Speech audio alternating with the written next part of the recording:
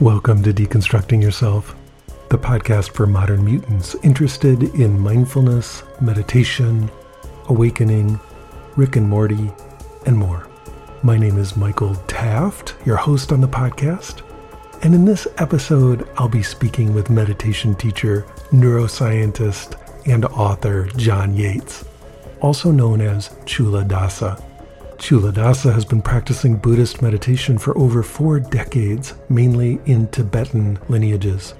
He's the director of Dharma Treasure Buddhist Sangha in Tucson, Arizona, where he teaches meditation and Buddhism from a modern, progressive, scientific perspective. His groundbreaking book, The Mind Illuminated, is a modern roadmap to Buddhist meditation for a Western audience, which combines age-old wisdom teachings of the Buddha with the latest research in cognitive psychology and neuroscience. And now, without further ado, I give you the episode that asks the question, are more people achieving stream entry these days? Chula Dasa, welcome to Deconstructing Yourself. It is a pleasure to be here. Thank you for having me. It's a real pleasure to have you on the show. So since the last time we talked, it seems like there's been quite a bit going on out at your retreat center. Now, where is that located again? Is that New Mexico? In Arizona, southeastern Arizona. My wife and I have been running a small retreat center here for many years, but we're getting too old to do that. And so Dharma Treasure, our nonprofit organization, is taking over. And so what that means is that Nancy and I won't have to do the work of running the place. We can just enjoy having a retreat center. Nancy wants to be able to spend more time visiting our children and grandchildren in Canada, and I'll have more time to work on my book.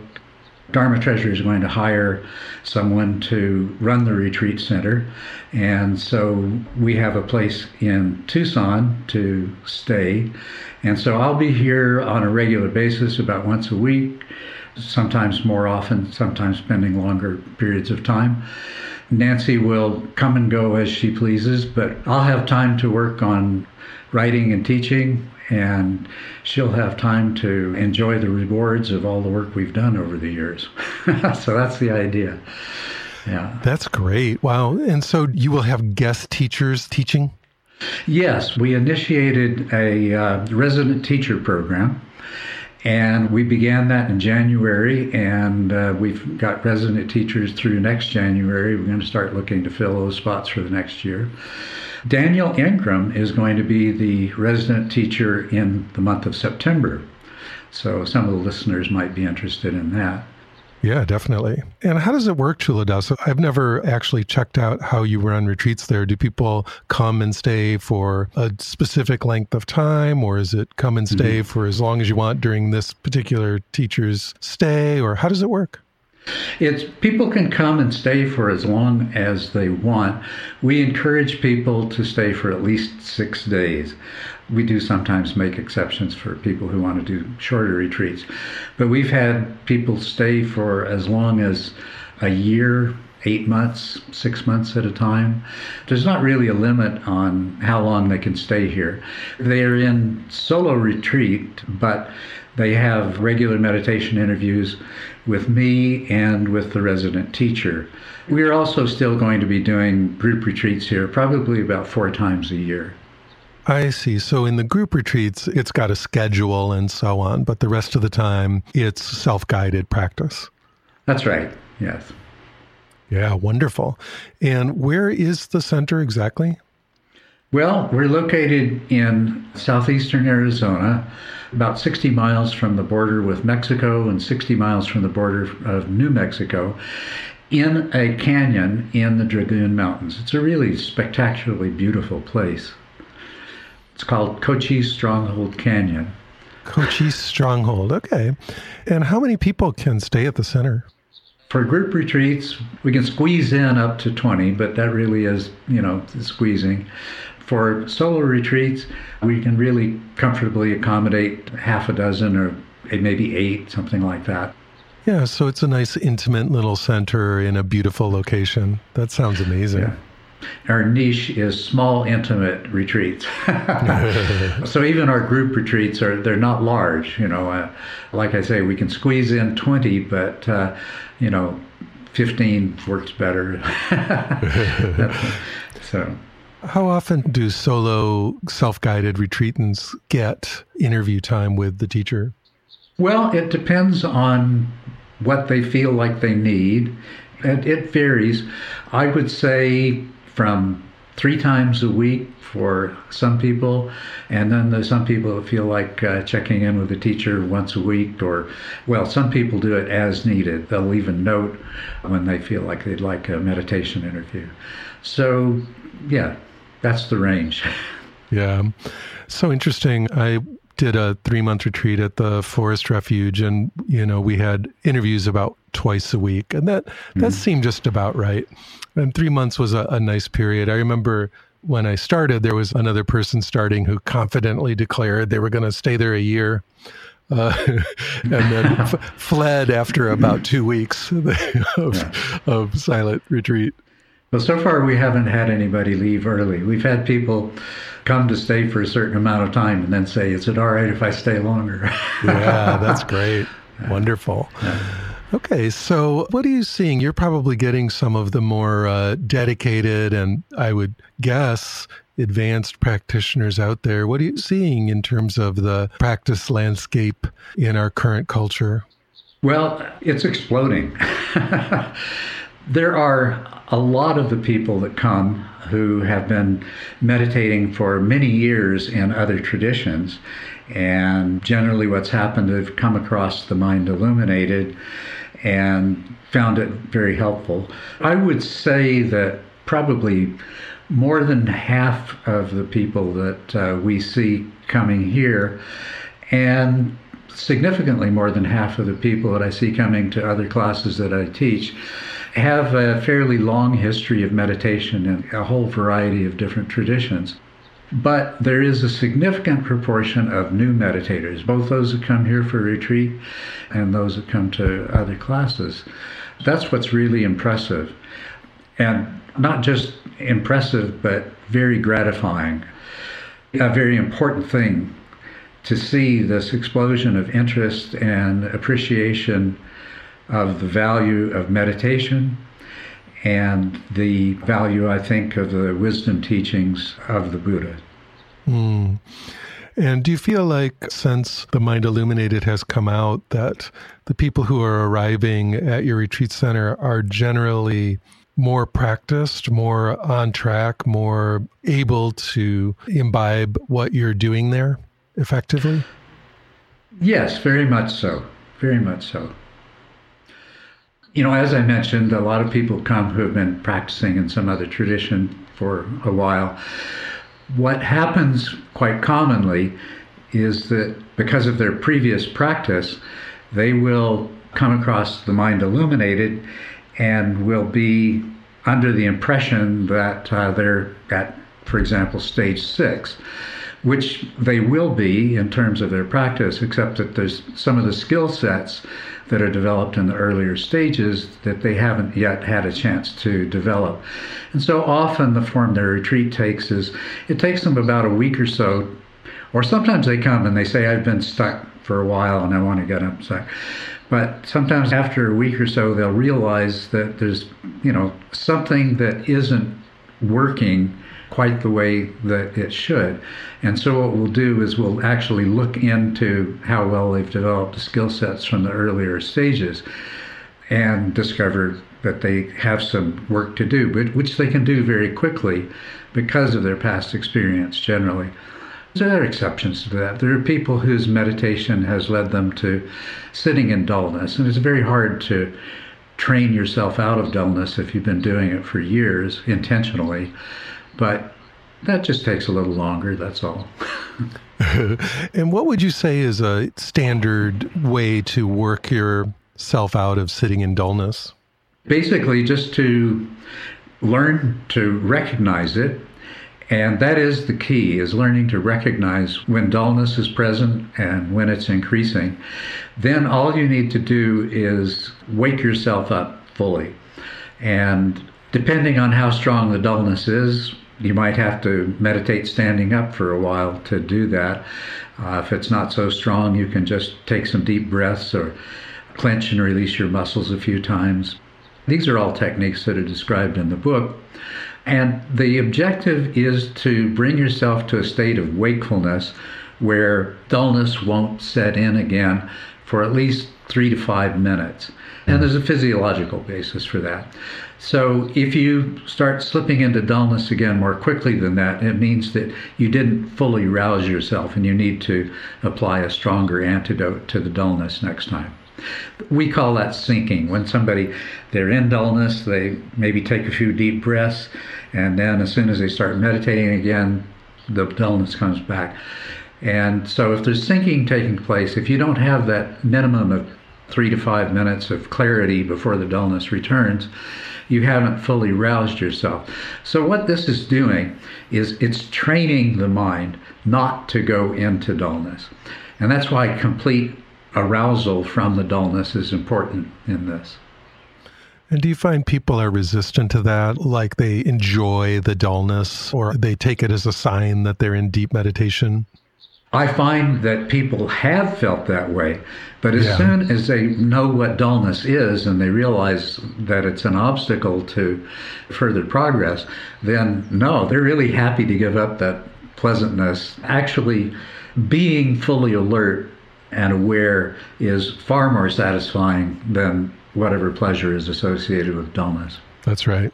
And, one of the things that's been changing socially, even in the past few years since your book came out, but especially, let's say, over the past decade, you mentioned Daniel Ingram, and he's famous or infamous, depending on your viewpoint, in the meditation world for being pretty open about his meditation attainments. And now that's becoming more and more standard, or it's not so shocking to people that we have deep meditators running around saying, that they're at this or that level of their meditation attainment.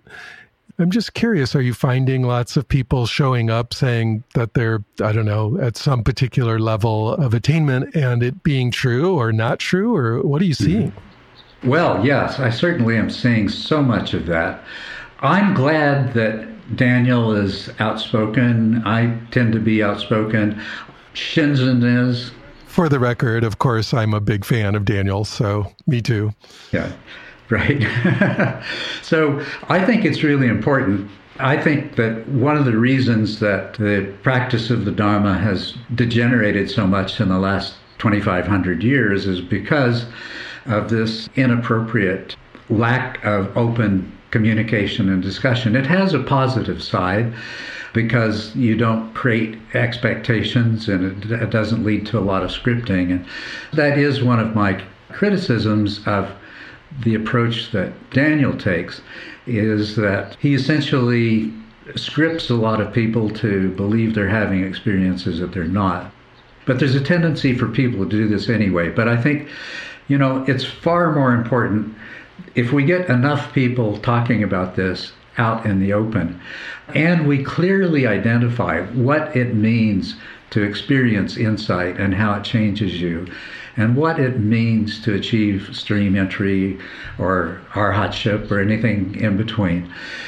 The more people talk about it, the more clear it will become, and the more people will realize that the fruits that are being talked about in the Dharma are not those kinds of experiences that the mind can generate as a result of scripting.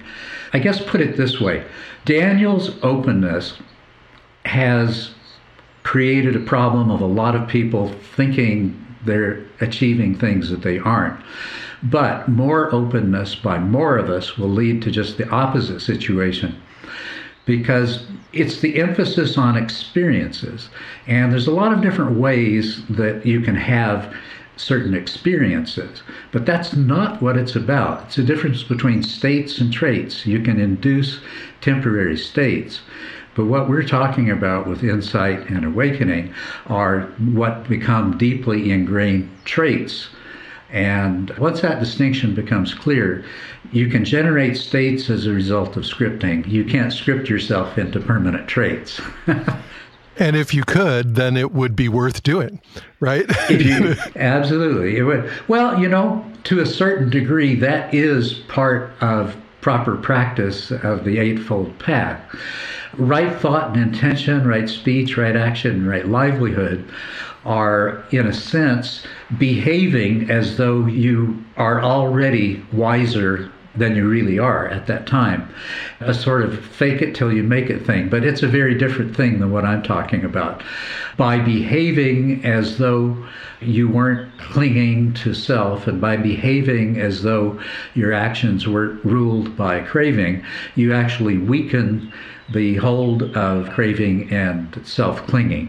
So in that sense, behaving as though you were more awakened and had more insight than you do is a positive thing, and it is a part of the method that the Buddha taught. But there's a distinction between that and what I was describing before.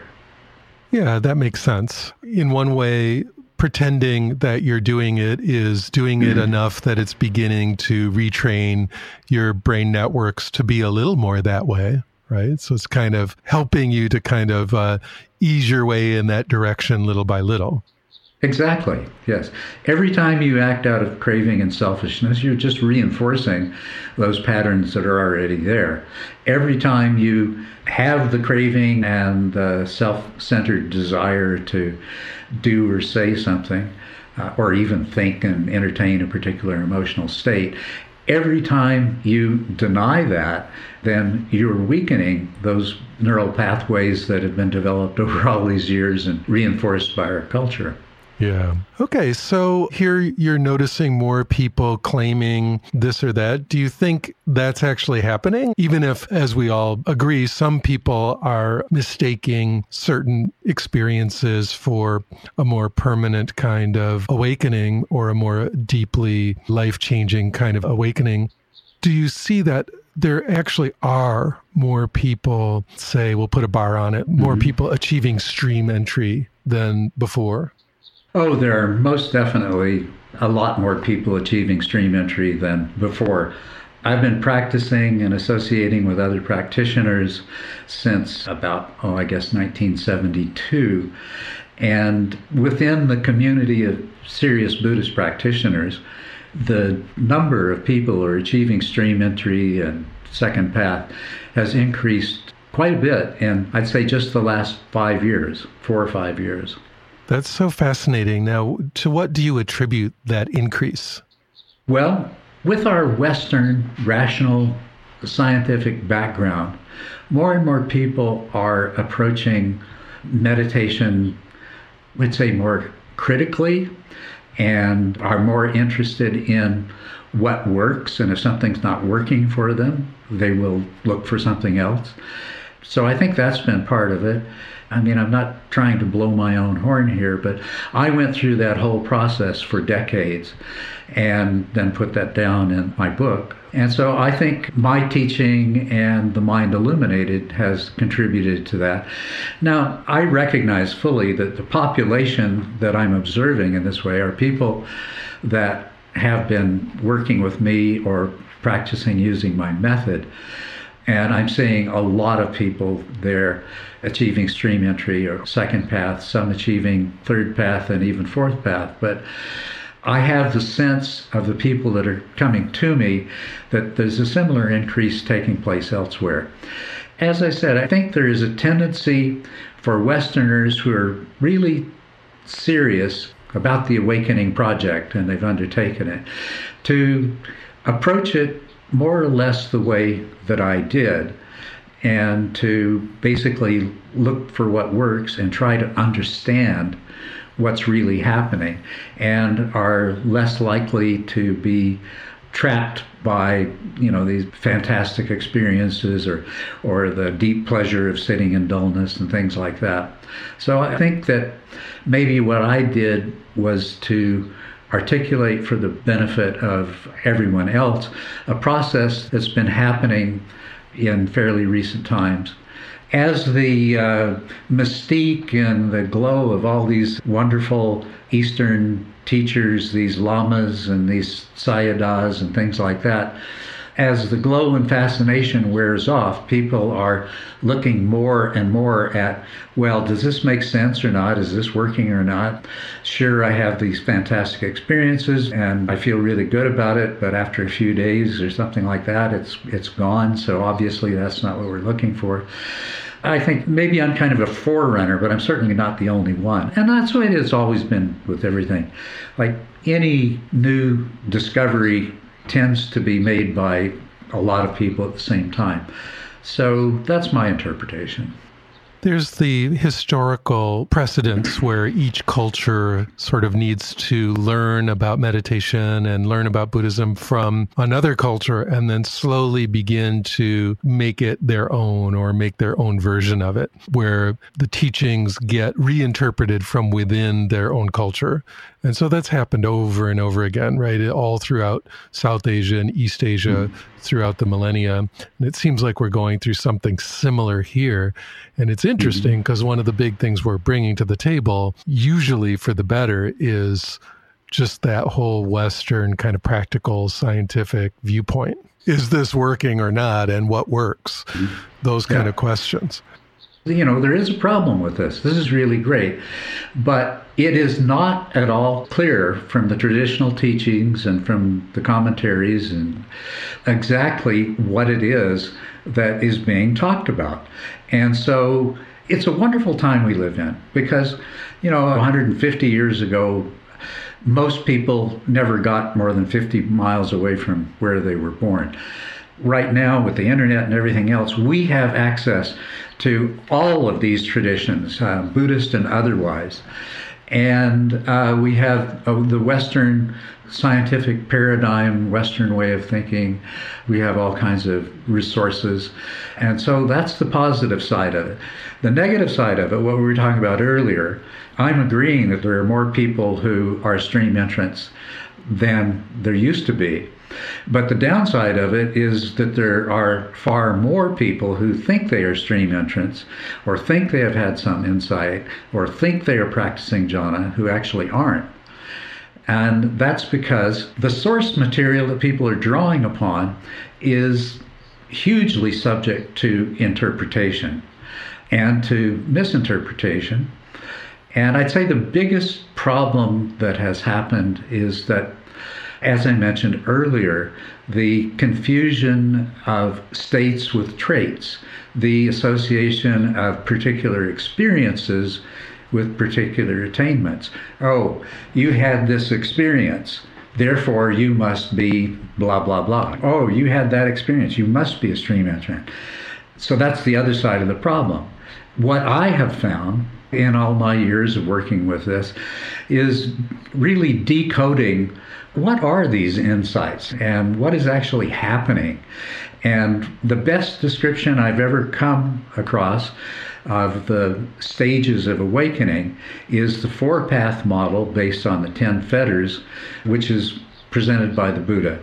Now, it's not obvious what those descriptions mean, but when they are experientially verified, and there's a distinction made between experiences and permanent transformations, then they begin to make total sense.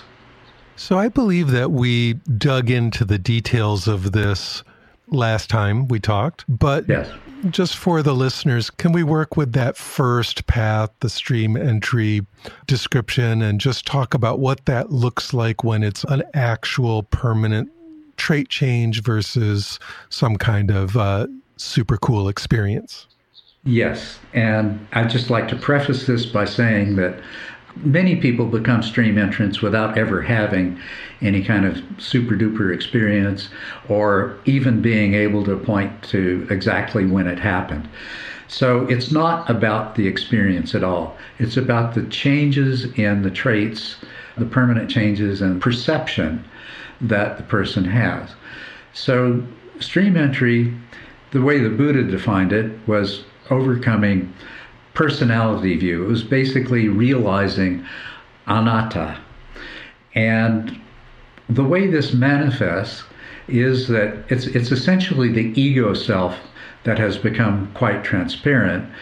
But as a part of that, the person has also realized that they are not really separate from everything else.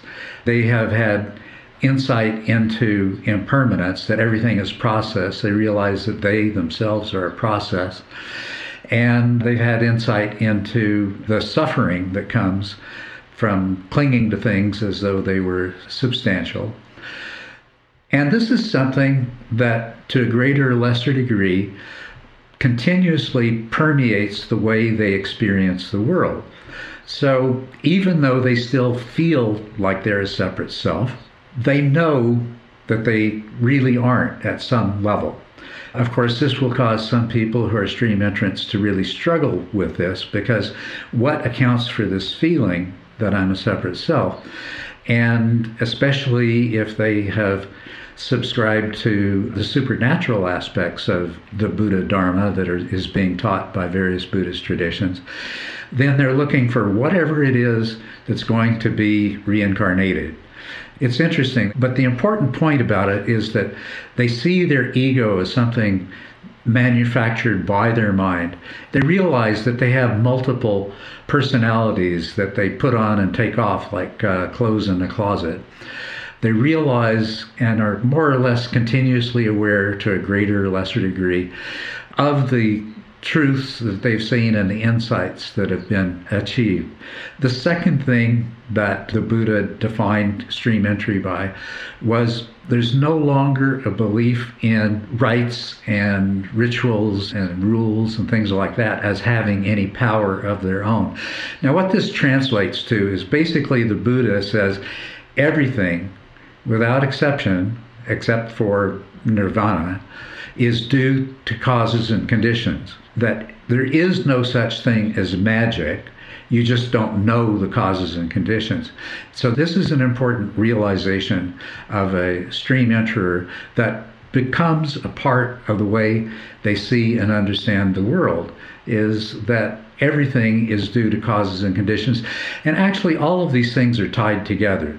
The recognition that everything is process is very much related to the fact that everything is causally interconnected. And that, in turn, is very much related to the insight into the fact that what I think of as myself is also process and is also the result of causes and conditions. And so, in that sense, they've realized the emptiness of the self. And the third characteristic is that there's no longer any doubt about the validity of this Dharma. Now, other kinds of doubt may arise for a person, but they have directly experienced a personal internal transformation that causes them to see everything differently than they did before. And they're quite aware of that difference, so there's no room for doubt. So these were the criteria that the Buddha laid out. And, experientially, I know exactly what that means. And what I do now, somebody comes along and, they've been practicing in some other tradition, and in the first meditation interview with me, they announce, well, I'm at first path or I'm at second path. I ask them a few questions. I encourage them to talk in a way that whether I can see whether their perception of the world has undergone the particular shift that the Buddha described in terms of those three fetters having fallen away. And if they claim to be at second path, I talk about craving and their experience of it and so forth. And I can tell whether or not they're at second path. And frankly, quite often, they're not. They've had some kind of experience or series of experiences and have decided, based on what they've heard, read, based on what they want to believe, that they're at first or second path. And what sorts of questions would you ask someone to kind of suss out their level of, let's say, first path, whether that's real or not? Well, it's a bit different in every situation, because I want to get them started describing what their ordinary experience is without triggering them saying what they feel like they're supposed to be saying. Yeah. And so I'll usually let them start the conversation about what it's like being a stream entrant. And then I'll ask questions. For example, a particular kind of question that I almost always get into fairly quickly is how they feel about their relationship to other people and how they feel about their relationship to things that happen to them in their life. Since your stream entry, have you had any problems? Have you lost a job or had a partner leave you or anything like that, greater or lesser things like that? And I'll just let the conversation unfold, and how they are perceiving reality becomes quite evident by the things that they say, in a way that isn't contrived. Yeah. So interesting. Now, some of these ideas seem like they could be helpful even if you only understood them on a conceptual level. So you're not a stream enterer, maybe you're even a beginning meditator, and so you have not had that experience. But let's say you've simply got a good grasp of them conceptually. Is that something that you feel could still be helpful in a person's life? It seems like it really could. Oh, yes. I believe that would be enormously helpful. Like, we have a culturally established worldview that is probably about 70,000 years old. I'm not an expert on the history of our species, but I believe about 70,000 years ago, there was a change that took place, that we have a culture that sees the world in a certain way. And it's worked extremely well for us. And there's certain parts of our brain, certain parts of our mind that are responsible for that. And which is why in evolutionary terms, we're an enormously successful species, except that we're a totally unsuccessful species on the verge of creating our own extinction. Anyway, it causes us to see the world in a way that is functionally useful, but not as real as it could be. And the insights that we talk about, these are a more accurate description of the reality we live in. So those insights, of course, there's the three characteristics which most people are familiar with and they think of as the, quote, insights. But if we look at what the Buddha taught and what he said about paticca-samuppada, dependent arising. Now, what I'm referring to here is dependent arising in terms of the causal interconnectedness of everything. There are the links of dependent arising, which is an application of that to the processes that go on in the human mind. But the basic doctrine that he taught of the interconnected causality of everything, when Ananda said to him, Paticca-samuppada, Lord, what a wonderful teaching, and so clear and so easy to understand.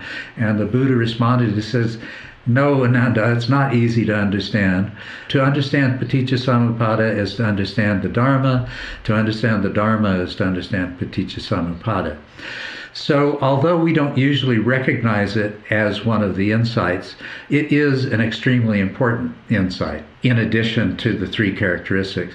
And then there's another one that is equally important, and it was recognized in early Buddhism and early Buddhist teachings. And there's been at least a couple of scholars who have, Analayo, I think, is one of them, and there's a Japanese person who's done some excellent work to show that emptiness, the idea of emptiness, was part of early Buddhism.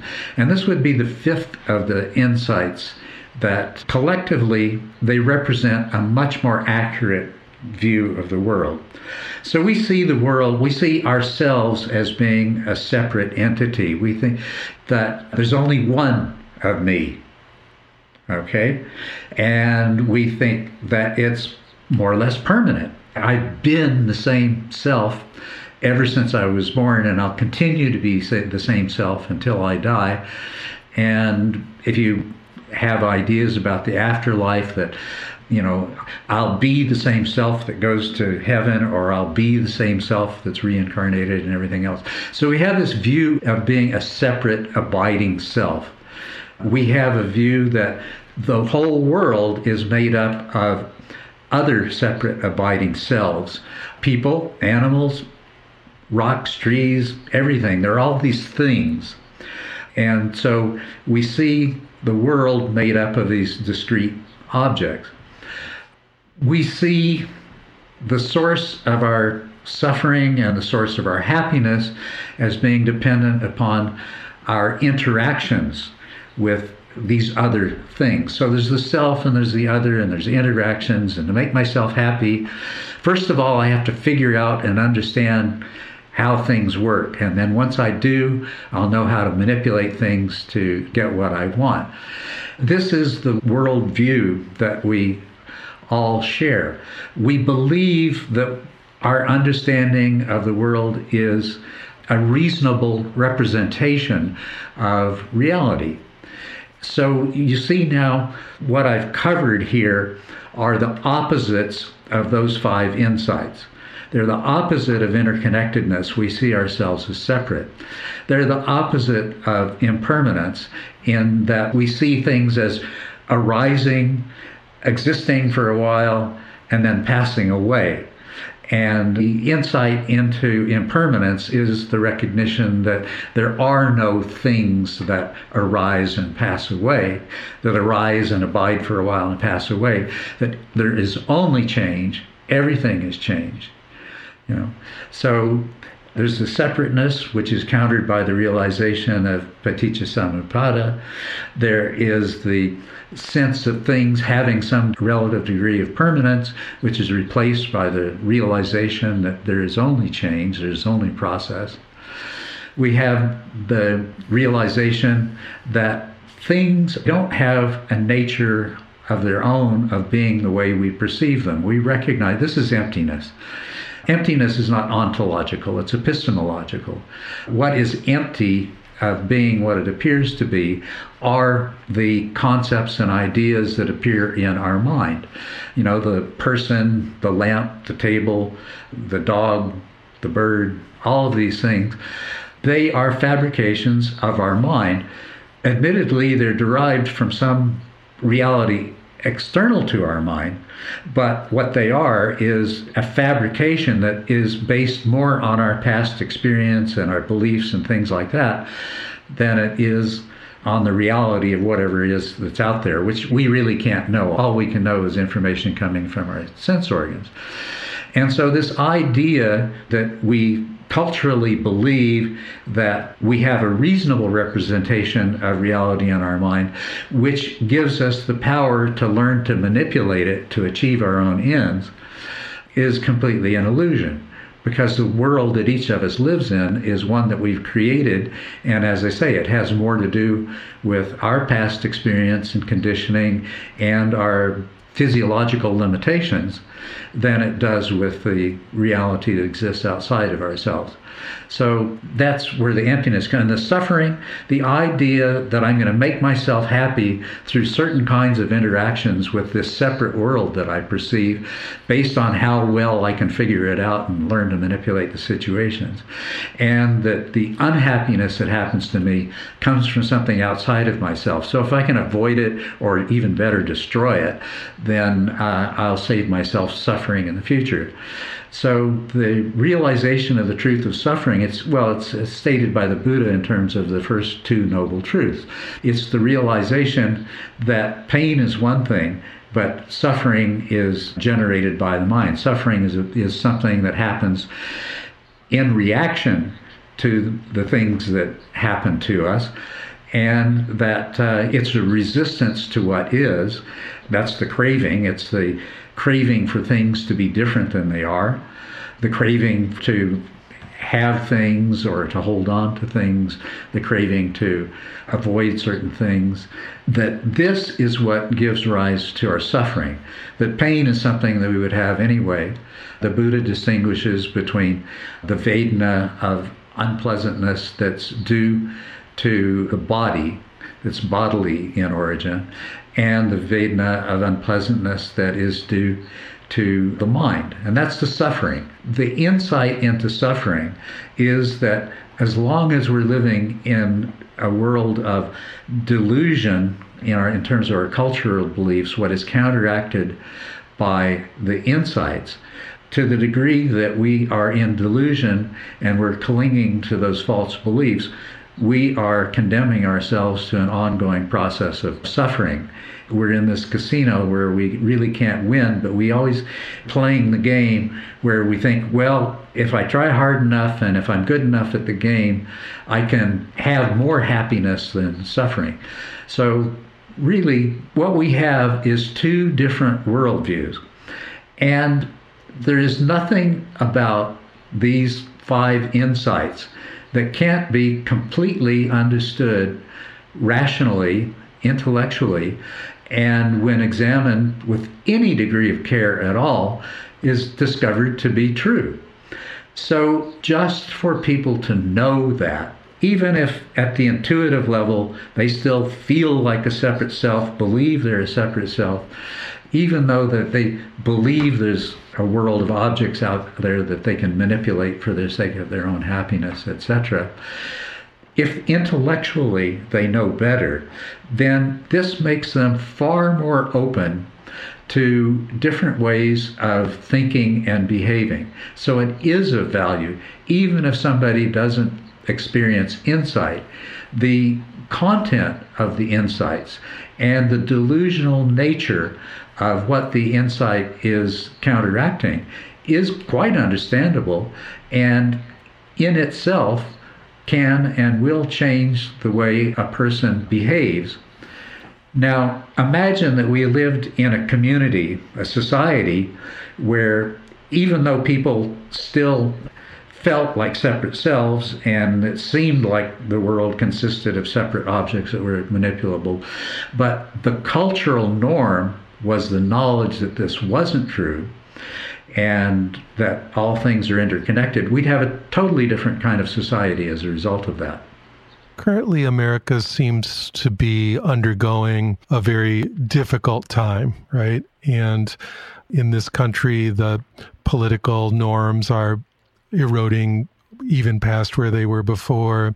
There seems to be rampant lying, rampant corruption. It's very bad. And worldwide, there is the collapse of the environment and the fact that climate change is beginning to go into its extreme version, which seems like something that will only get worse. So how can these insights that you're describing, which are so powerful for the individual, how can they help us as a society to begin to overcome some of these very, very big challenges that we face? I think the key to that kind of shift happening is that there be enough people who don't just understand these things intellectually, but who have actually realized them personally and whose perception of reality corresponds to those insights.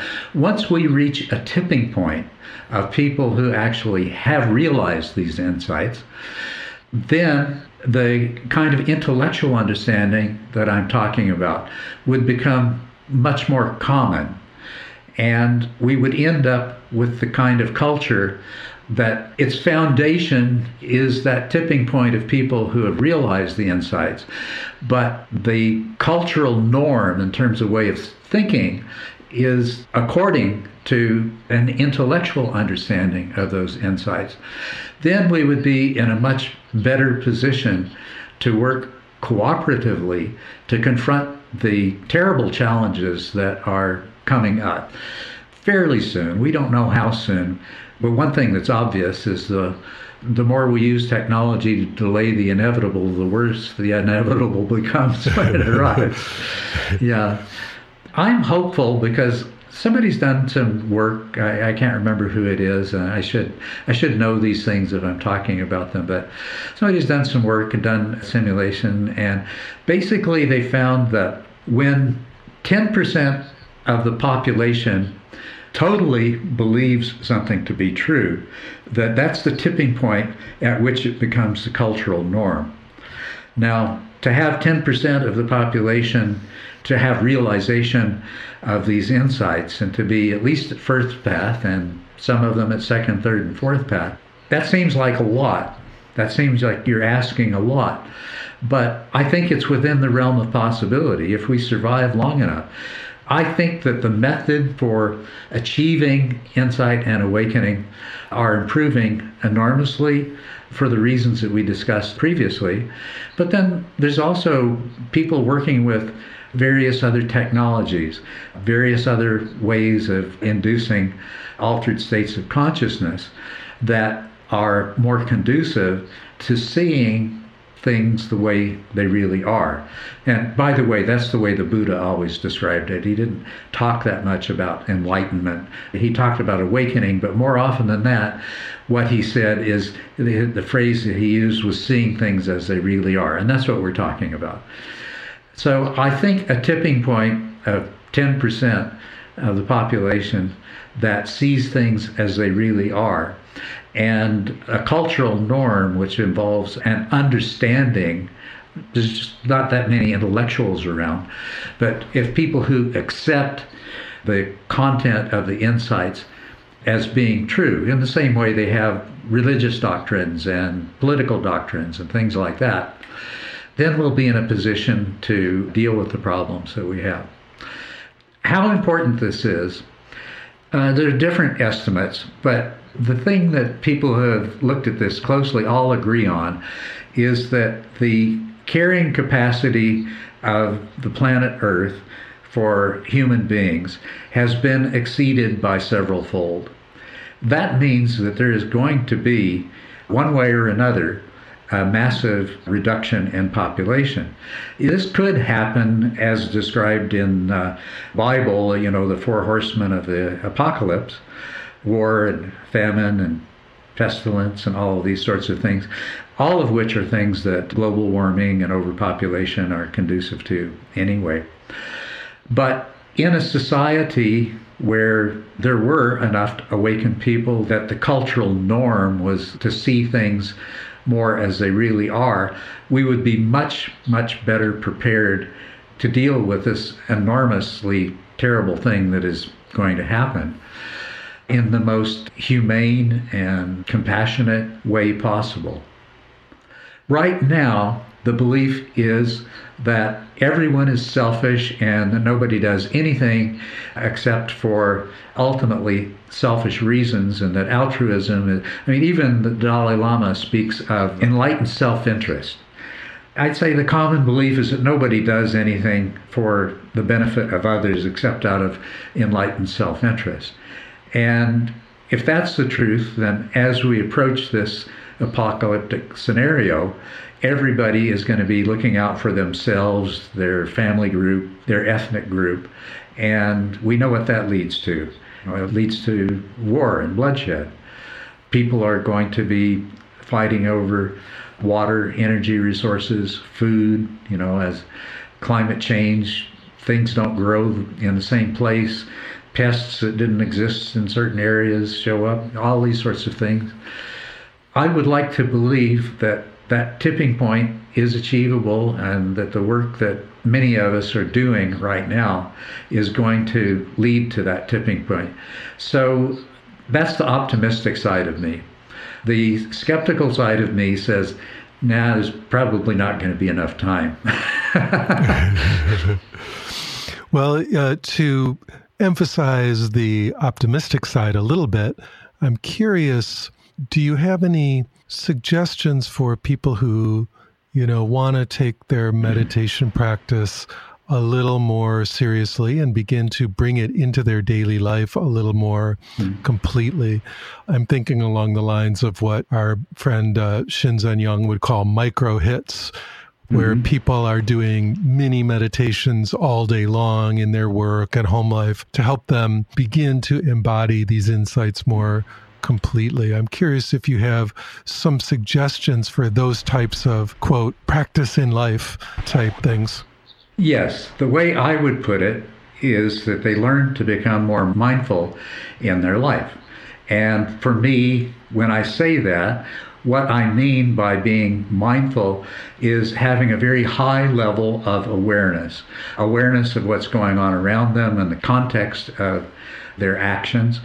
and a very powerful introspective awareness that allows them to see and understand what their own motivations are and whether or not their actions are actually conducive to their goals and the kind of person that they want to be. So in meditation, if you develop what I refer to as peripheral awareness, if you develop that part of your mind, when I said something happened 70,000 years ago, what I specifically mean is that there developed a cultural shift which favored what are often thought of as left brain functions, which are related to attention, which breaks the world down into separate things. You see, there's one of the delusions that insight overcomes.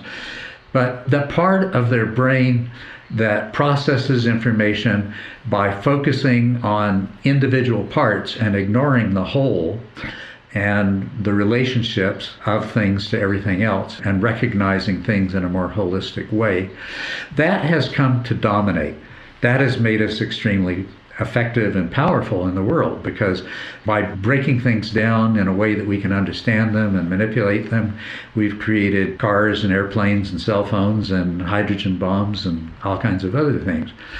But there's another whole part of our brain, mind, our nature, that is usually described as sort of right brainish, which sees things holistically and in terms of their relatedness.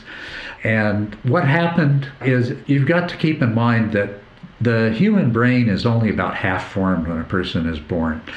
And the first few years, at least the first 5 years of a person's life, the way the wiring of the brain takes place is as a result of the conditioning from outside.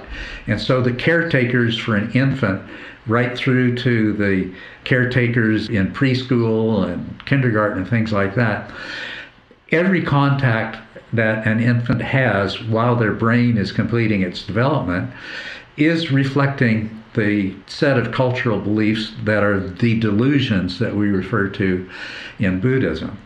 And so our brain becomes wired to see things from the perspective of those delusions and to be dominated by the faculty of attention. This other faculty, there's actually more inhibitory fibers going from the left side of the brain to the right side of the brain than vice versa. As a matter of fact, a large proportion of the fibers. So what we learn in the first few years of our life is to suppress the part of the brain that sees things from that right brain, holistic, allocentric rather than egocentric point of view. So this is what we're changing through our practice. We're rewiring our brains. And what we're redoing is we're developing awareness. Even if you look at something like Mahasi noting style practice, what is a person doing? They're placing their attention on the rise and fall of the abdomen, but every time something in their peripheral awareness appears strongly enough to draw attention, they label it. As they get better at stabilizing their attention on the abdomen, then their peripheral awareness is alerting them, and they will intentionally shift attention to something and note it until it goes away. Then they proceed to the point where they've developed peripheral awareness to the degree that they are no longer labeling, they're no longer noting, they're now noticing. They're just noticing these things as they happen, and attention isn't shifting. Well, what I'm teaching is the same thing, but whereas in that method, there's no explanation of what you're doing. I explain what you're doing is you are learning to use this other faculty, this faculty of peripheral awareness. You're learning to use it introspectively and extrospectively. And this, I believe, is what the Buddha meant by sati. He recognized we had these two ways of knowing. Samadhi refers to attention, and sati refers to awareness, especially introspective awareness. But this hasn't been understood clearly subsequently. I mean, people experientially have realized it, but without being able to articulate it. In other words, the left brain hasn't been able to fit awareness into the context of the creation of a world of discrete parts. So a person comes to experience mindfulness without being able to identify exactly what it is. And that's why we have all these different definitions and nobody can agree. But what it is fundamentally having this very powerful awareness. So in answer to your question, what you're learning to do in meditation is what you want to carry out as well in your daily life. You want to gain some control over the movements of your attention. Otherwise, you can't have awareness. Attention needs stability. It needs to be stable in order for strong awareness to develop. But it's that development of awareness, which we call mindfulness. To have that mindfulness in daily life, it becomes like doing your practice 24 hours a day. Well, initially not during the time you're sleeping, but eventually it comes to the place where it's even happening when you're asleep. And so in a specific and practical way, this is, for example, if you're washing dishes, you're paying attention to washing dishes. You're not lost in thought about something else. If you're driving, you're paying attention to driving and not doing the kind of totally unconscious driving that most people are used to. Is this the kind of mindfulness you're referring to? Exactly. And if you're thinking about something, you think about that thing and you maintain awareness while you think about it. So you notice how your thought development and the emotions associated with certain pathways that your thought process goes down. You actually become much better at problem solving because you're allowing these other parts of your mind to actually contribute to the problem solving process. Yeah, it's an interesting point because in the cultural misapprehension of meditation, there's this idea that it can never involve thinking or somehow thinking is a big mistake, whereas actually you can be incredibly mindful of thinking. Yes. It's a little tricky, but it's not somehow not part of the definition. Yeah. Well, you have to learn certain skills. You have to learn skill in stabilizing attention, and you have to learn the skill of maintaining a very powerful state of awareness, particularly introspective awareness of what's going on in your mind, and especially that form of introspective, which is what I refer to as metacognitive. Your awareness is just watching the processes of your mind. So once you've developed that skill set, then what I'm describing becomes extremely simple.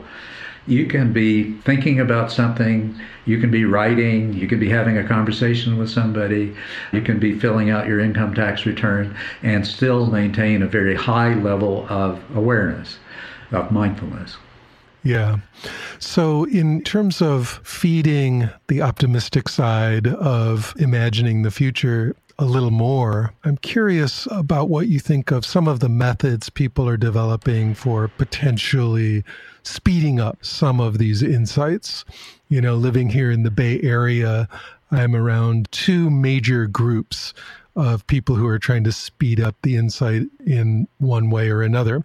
And those groups are the consciousness hackers, as we would call them, the people who are trying to develop various forms of either neurofeedback or even inducement of neural states through devices, through technology like transcranial magnetic stimulation and so on, to help people realize some of these insights directly, either more quickly or more deeply.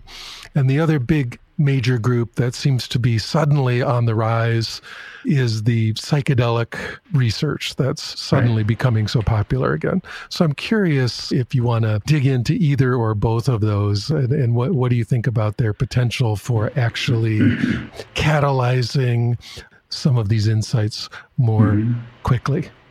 The things that they're doing so far are creating particular states. And there is a value in inducing a state where somebody temporarily sees something from the point of view of an insight, one of the insights that I discussed, because it lends itself to making the person's mind more open to recognizing at a deep intuitive level that this is the way things really are. So that's the value that it has. It creates temporary states which we could describe as insight experiences. As a matter of fact, myself and a lot of the other more well-known meditation teachers actually had their start with psychedelics, which opened their mind to the fact that there were completely different ways of seeing things, but you couldn't consistently replicate those with psychedelic substances, and they didn't last. And that's what turned their interest to Eastern philosophies and meditation. And I include myself in that group. So let me put these in more general terms. I distinguish between insight experiences and insight. Now, an insight experience is an experience in which you see things from this different perspective that corresponds to one or more insights. Everybody has those. Everybody has insight experiences. But what they do is they ignore them. They brush them off. They don't fit with the cultural worldview that they are so deeply immersed in. But they accumulate there in the mind.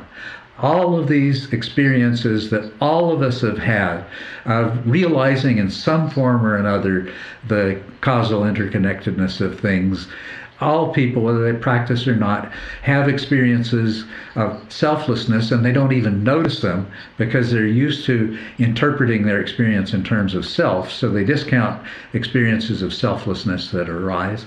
Everybody has experiences that correspond to all of the insights.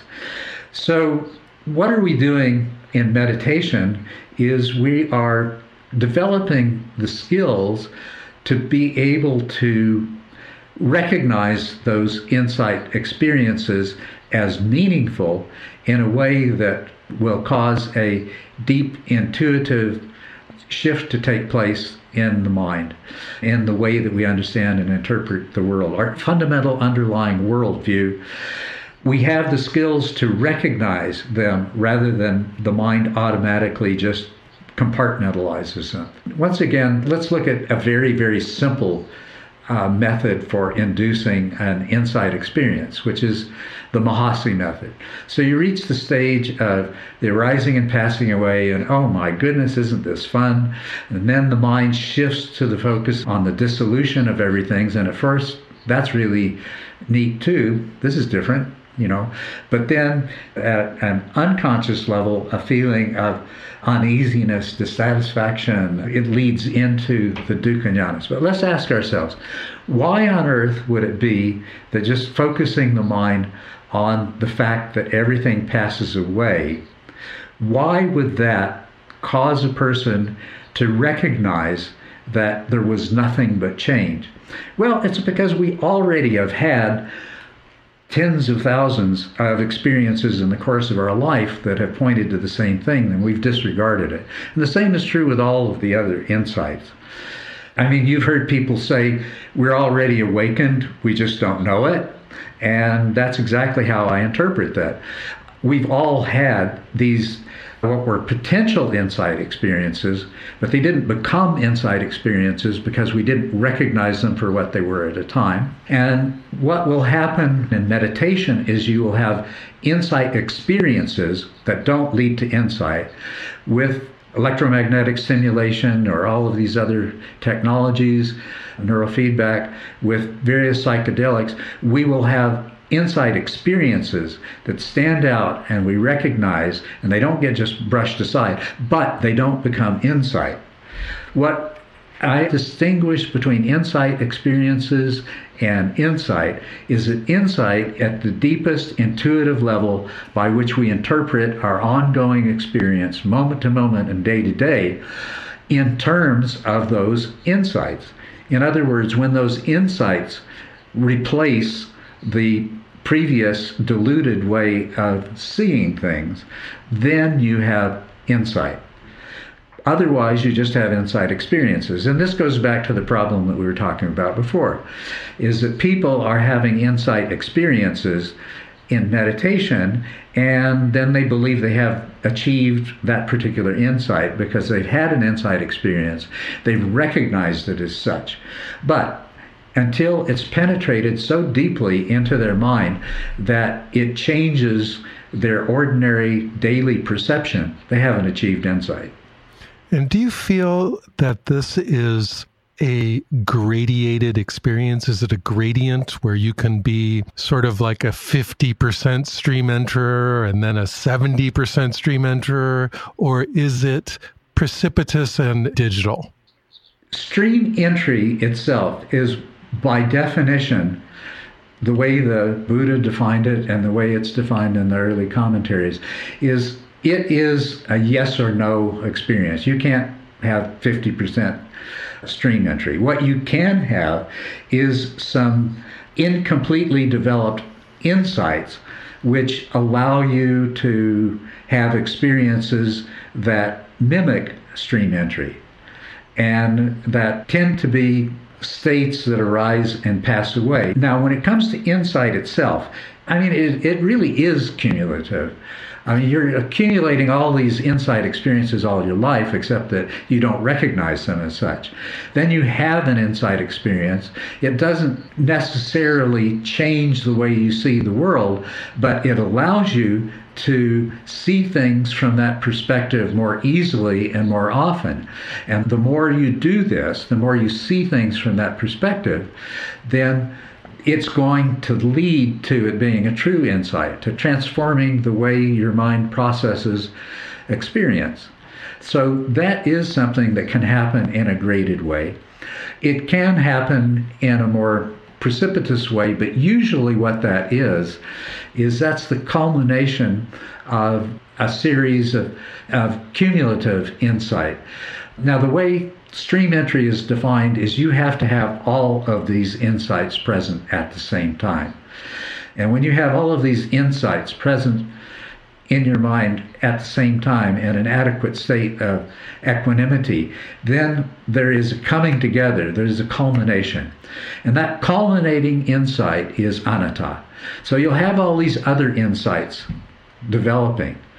And then the part of your mind that is most resistant to changing the way you perceive yourself in the world is perceiving yourself as separate and permanent and abiding separateness.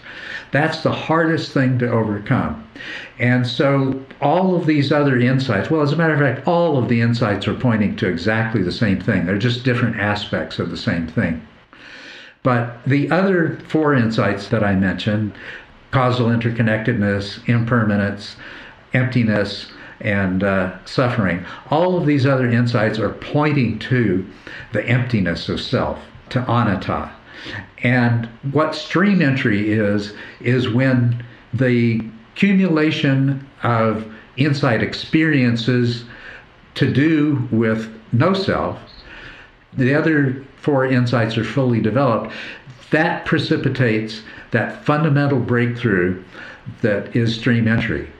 And those perceptions, then, you no longer have any obstacle to those perceptions becoming your new norm. Now, the path of stream entry is a path. So it's a yes or no thing. You have all five of these insights now, and they're all affecting the way you perceive reality. But there's still a process of maturation that has to take place. You still have this inherent sense of being a separate self. You still have all these habitual ways of seeing things and responding to things, reacting to things. The first path, the path of stream entry, is the process of those insights maturing to the point that you recognize at a much deeper level how there is still an attachment to self. Even though you know that you aren't a separate self anymore, there's still attachment to self and there's still craving. And really what leads to second path, you might describe it as a more profound insight into suffering and no self than what you had that led to stream entry. And so then there's a second path and a third path. So it is graduated in that sense. And it is even the case that somebody who is second path will sometimes revert to first path perspective as part of the process. When you get to third path, you can also fall back or temporarily jump forward into fourth path. Stream entry is the most clear-cut yes or no boundary in the entire process. So insight is a cumulative process, and each of the paths are cumulative, and even the relationship between first and second path, second and third path, third and fourth path, this is also not only cumulative, but there's some back and forth movement that happens. Culadasa, before this interview, I made a post on Reddit. I tend to use social media, and I made a post on Reddit telling people that I was going to be interviewing you and asking for the community of practitioners who are very interested in your book and in your work to post any questions that they wanted me to potentially ask you. And one question was voted up by far the most, and that question was essentially asking about the purity, shall we say, of your secular worldview. Most people think of you as a purely secular materialist, and yet this person had read that you said, quote, "People can definitely tap into the minds and memories of other people, both living and dead," unquote. And so this particular questioner was, shall we say, confused by that statement. And I'm curious then for listeners, how would you respond to that? Is that part of your secular worldview, or are they misunderstanding you? Well, let me just explain. First of all, I would not consider myself as a secular Buddhist or as a materialist. Now, first of all, I'm not a secular Buddhist in the sense that I disagree with much that falls under the label of secular Buddhism. Same thing, I wouldn't call myself a pragmatic Buddhist, because there's a lot of things that are under that umbrella and a lot of developments taking place under that label that I don't agree with. The best way I would describe it is, I don't teach Buddhism, I teach the Buddha Dharma. I have studied the suttas, and I believe, when I read a sutta now, the things that the Buddha really said stand out.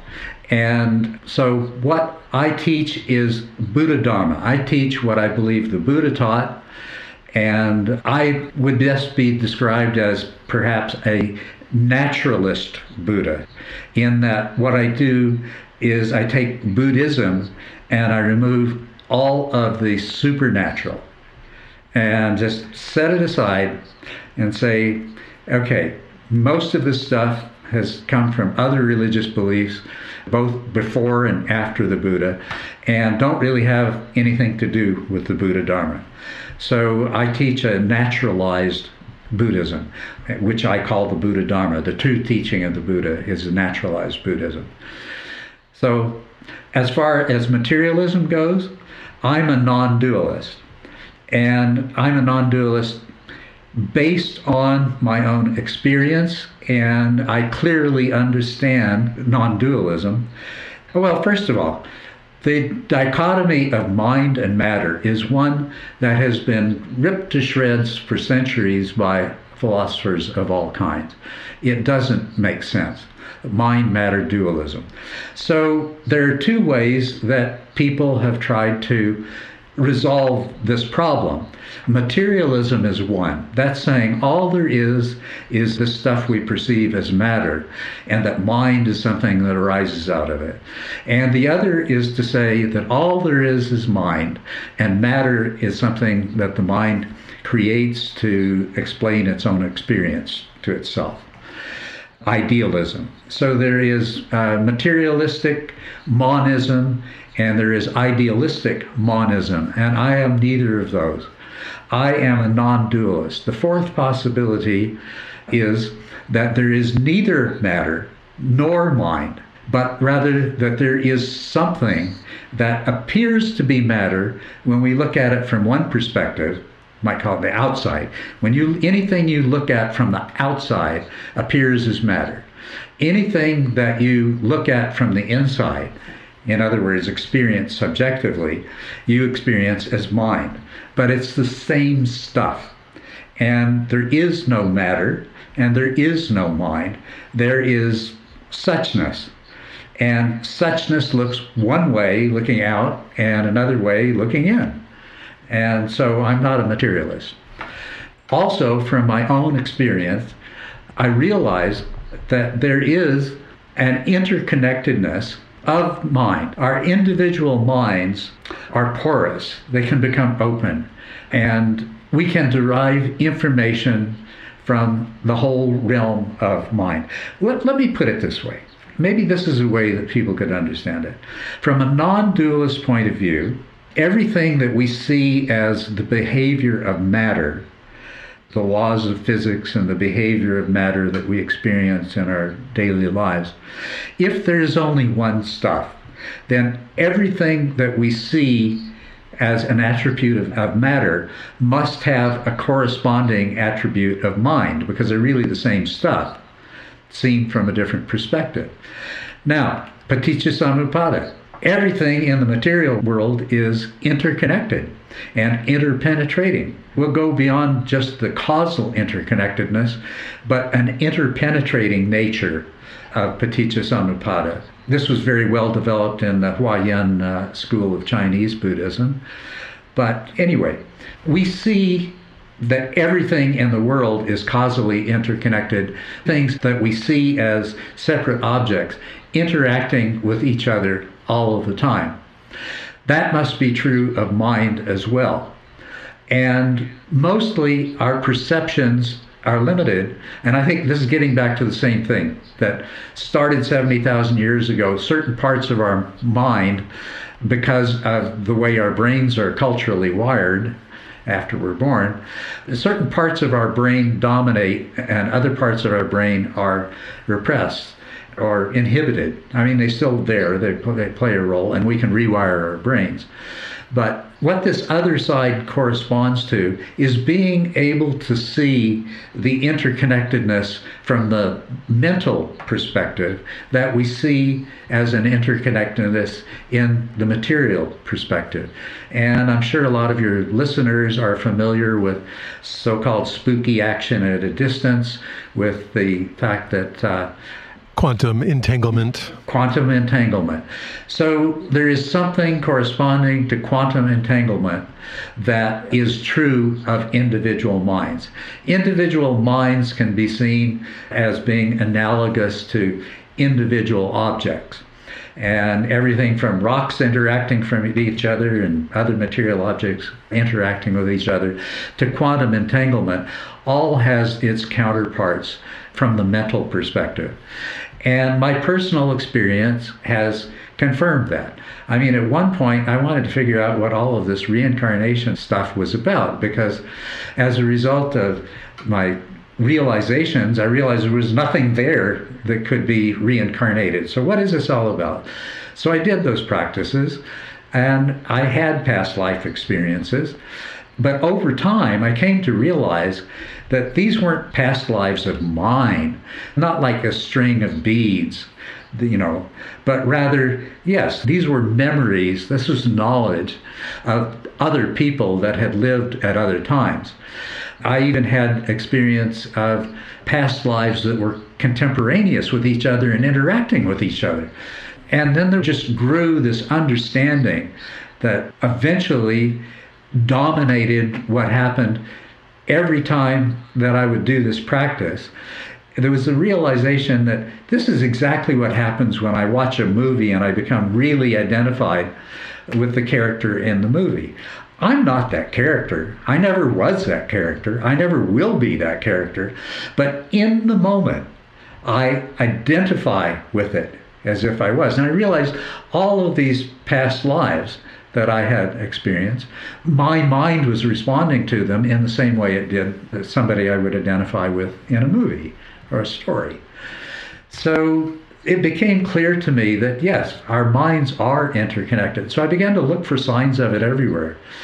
And I see signs of it everywhere. They're uncommon because our cultural worldview suppresses it. But one of the places that they are most obvious for me is very often when I'm teaching, knowledge will come through me, understanding will come through me that I didn't know that I knew. That I would actually say, I didn't know this until I heard myself say it. And I have felt for years as though when I teach, I'm opening myself up to the wisdom of those who have gone before me, and that it comes through me in my teaching. And so, first of all, if you take the non-dual perspective that I talk about, this no longer becomes something supernatural. It just means it's a level of understanding that we haven't arrived at an explanatory basis for. But it's still cause and effect. It's still subject to the same kind of validation that science is based on, that it's real. And just because we don't see things that way at the moment, just because we haven't achieved a collective non-dual perspective, doesn't mean that these things are magical or impossible or anything like that.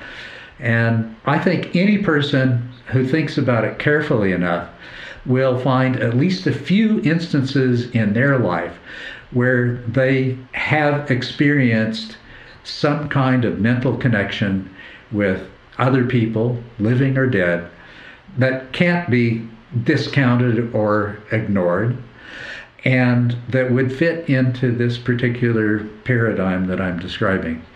So I'm not a materialist, I'm a non-dualist. And once we investigate and understand phenomena from a non-dual perspective, then the phenomenon of information exchange between what appear to be discretely separate minds is going to be just as secular as anything else. That's fascinating. Thank you so much for taking the time to answer that question. I know there's a lot more there, but time-wise, we should bring this to a close at this point. So, as usual, it's wonderful to have you on the show, and thank you. Well, thank you. I really enjoyed it, and thank you very much. And thank you to all your listeners as well.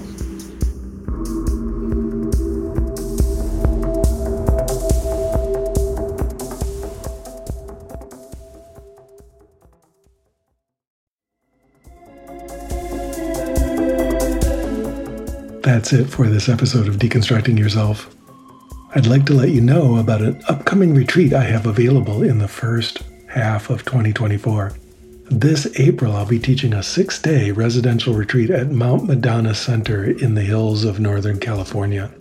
From April 14th to the 19th, I'll be leading practitioners in non-dual meditation techniques, guided meditations, and silent sitting with the group.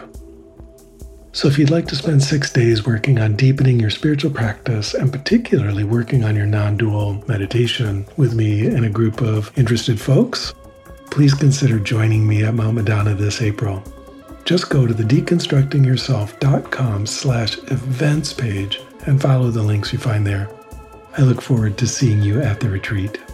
There will also be a meditation retreat with me coming up this August in Costa Rica. You can find out more about that at the same deconstructingyourself.com/events page. If you enjoyed the podcast, please recommend it to a friend or talk about it on social media. Doing that helps it find its way to more people who might be interested. If you're moved to support the podcast, you can do that by contributing to the production costs on my Patreon page. That's at patreon.com/Michael Taft.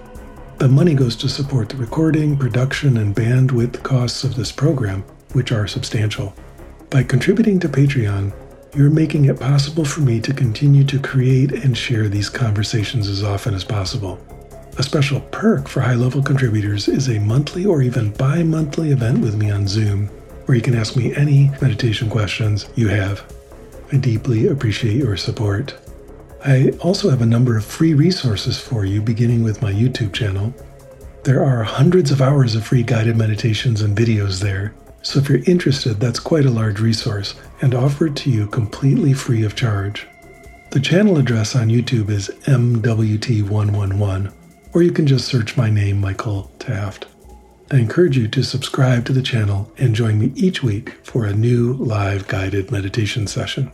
If you'd like to interact with a broad community of people interested in meditation, particularly those who engage with my YouTube meditations, I have a free Discord server called Deconstruct U. That's deconstruct and then just the single capital letter U. There are a large number of discussion channels there, and it's free, so hop on the server and introduce yourself.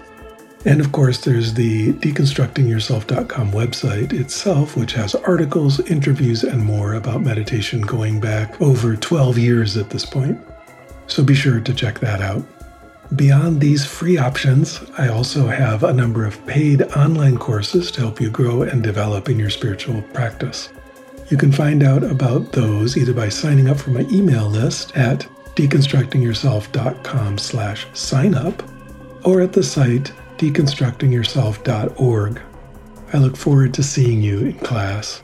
The Deconstructing Yourself podcast has always had excellent sound, which is the result of an amazing audio engineer and amazing human being named Stephen McNamara. He's an all things audio person with many decades of experience in producing music and spoken word audio. If you're interested, you can contact him at his website, yogitar.com. That's yogitar.com. Music on the Deconstructing Yourself podcast is a track by Peter Bauman entitled Crossing the Abyss from his album Machines of Desire. Thank you for listening.